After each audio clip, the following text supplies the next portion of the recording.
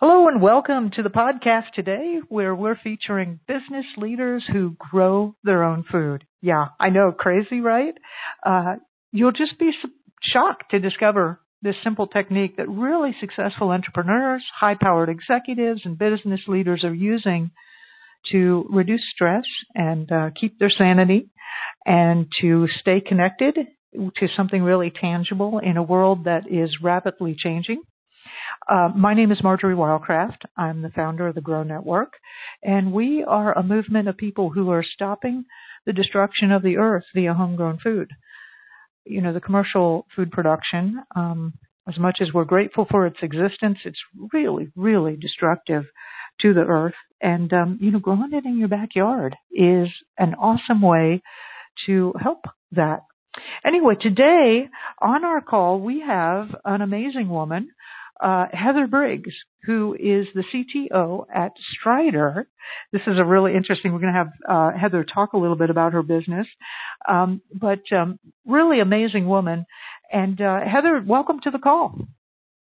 Thank you so much, Marjorie. I'm delighted to be here, and I'm actually so excited to talk to you about food. It's my second favorite thing besides horses.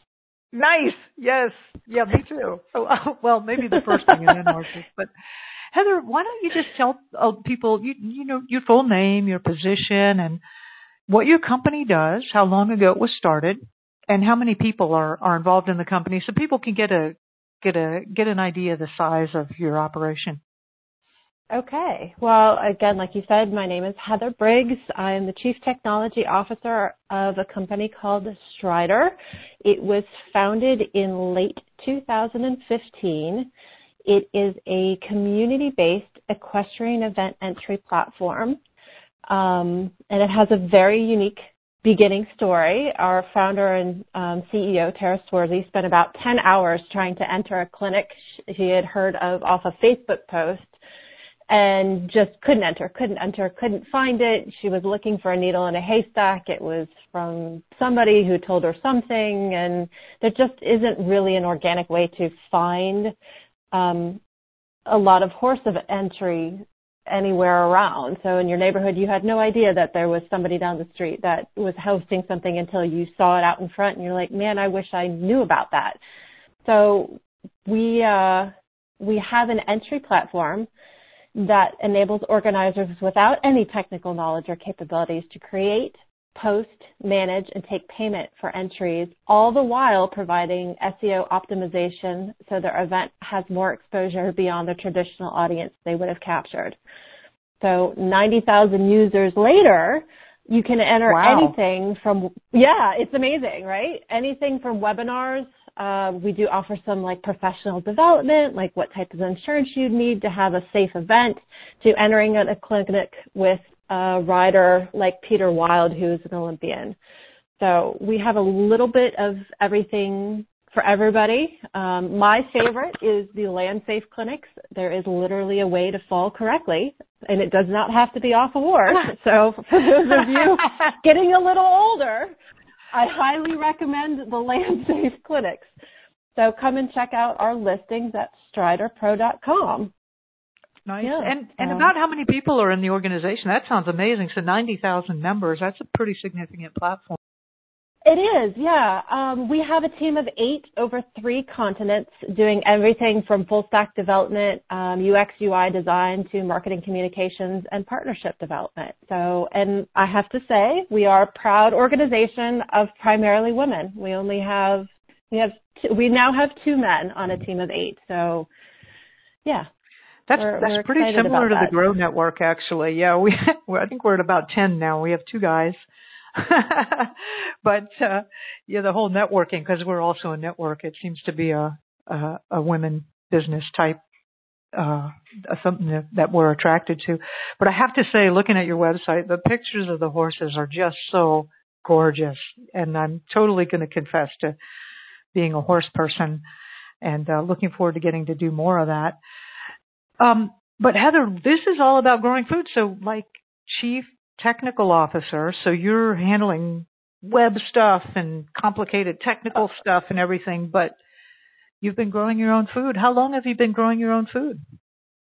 We've been growing our own food for about 15 years. We moved from a slightly more urban environment to a farm when we decided that we were going to start breeding horses and really kind of move a little bit more into an agricultural type lifestyle, but I couldn't quite give up my technical stuff, so I've been taking piecemeal projects on and off for years, and this opportunity with Strider came up, and I just couldn't resist. But food will always be part of my passion because I like to know where things come from. I like to know how things work. It marries nicely with my technical desire, but food is your life, your sustenance. So I think it's important that you take some active involvement in your betterment and what you put in there. So we do a lot of food growing on the farm, and everybody who's here participates. Like I have clients that participate, all of the workers that live and reside on the farm. We have about a staff of 20 during the season, so we all participate and do a little bit. Many hands make light work, especially when you have a larger area, and we have a fairly large growing area. So, yeah. Oh wow! So this sounds like actually a commercial farm operation then. We do, but the food is only for the people that live and work on the farm. Oh, so nice. We grow our own produce to sustain our own little city. We were doing it a little bit more commercially 10 years ago now. We were selling at the farmers market down the street, but if you don't do a lot of farmers markets like day to day, like we were having a hard time. We only wanted to pick for optimum ripeness and like freshness and stuff, and there is an optimum time to pick everything, so you didn't want to pick it too early or too late. So with only doing one, it just really wasn't working for us, and we're like, you know what, there's enough to supply just the people on the farm. That's what we're going to do. So we trade with our neighbors. Sometimes our neighbors make something that we don't have, so we do a little bit of trade, but it's pretty much just we consider it a benefit to working on the farm. Nice. And what part of the country are you in? So we have a rough idea of your bioregion and growing seasons.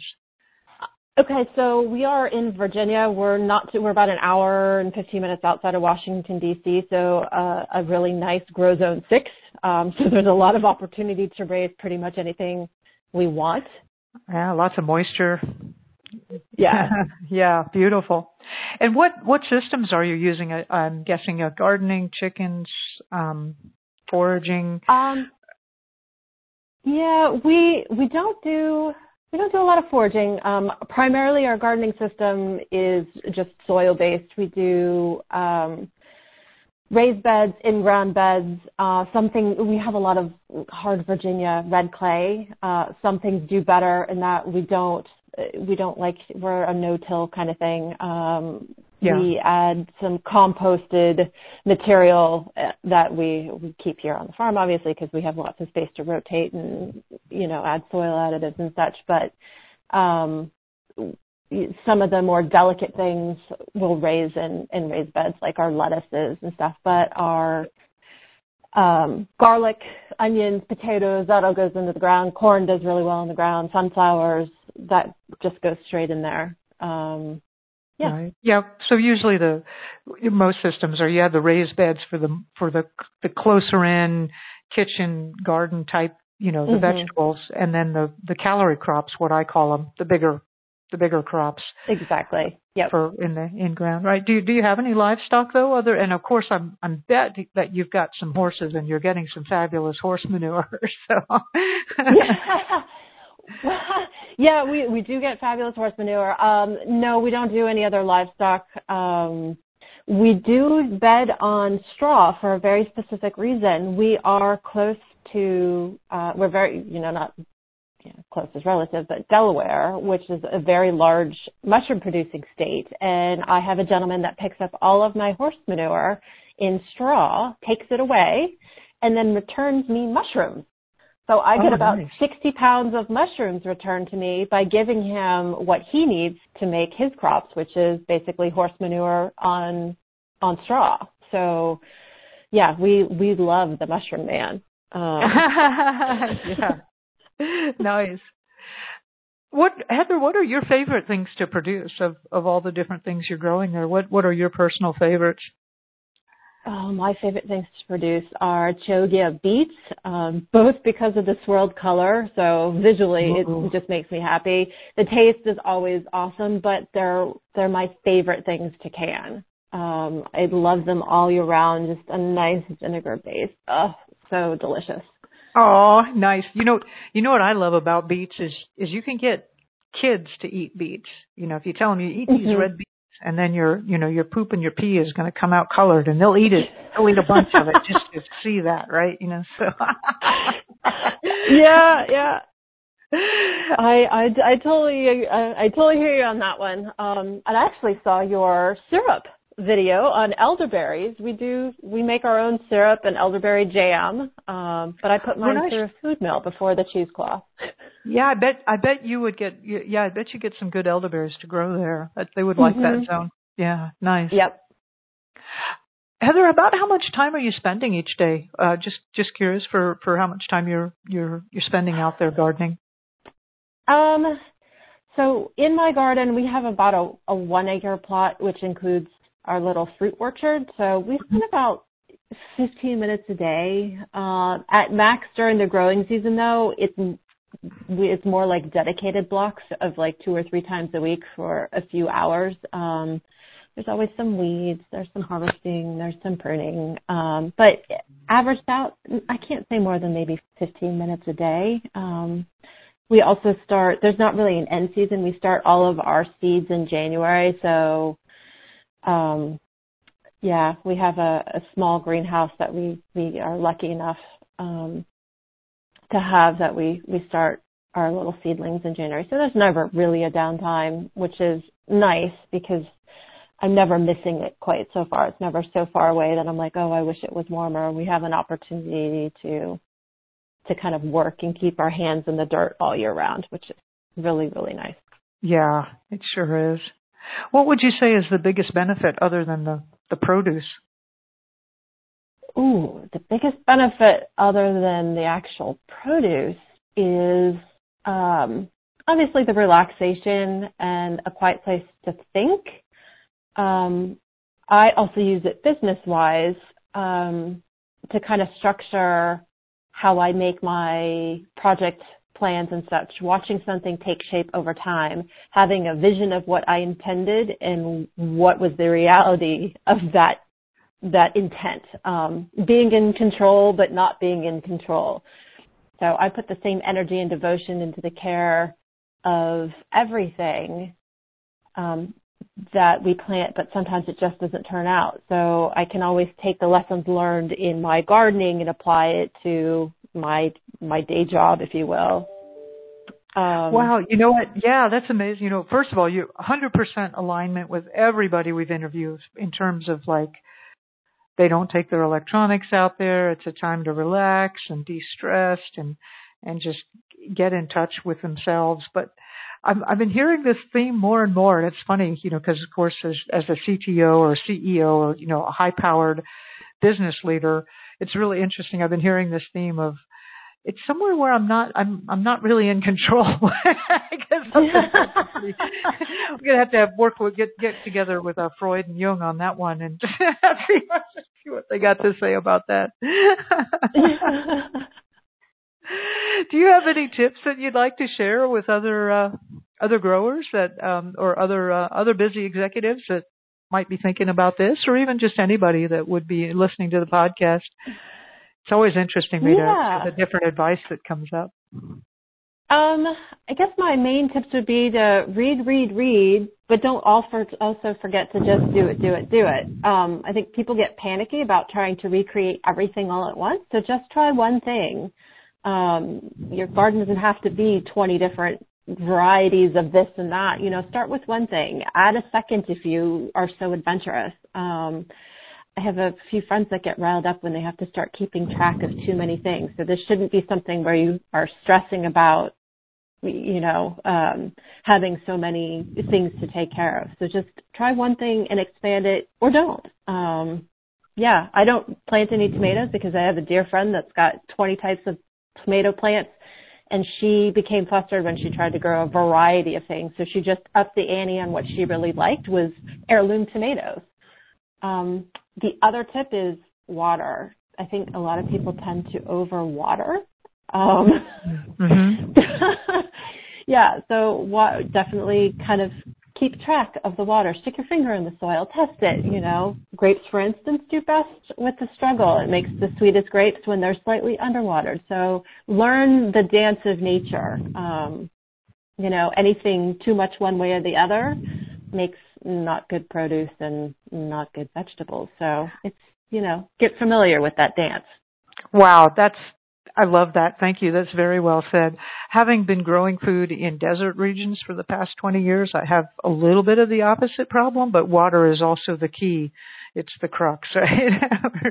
We're often not quite watering enough, but but I can see on the East Coast where, and possibly, on the West Coast too, where you could easily overwater. Absolutely. Yeah. And then that container gardens. Yeah, you come equipped with that digital water meter, which is your index finger. Exactly. Yeah, it's free. You carry it with you. Yeah. Yeah, right. You just stick it in there. It's all good. Yeah.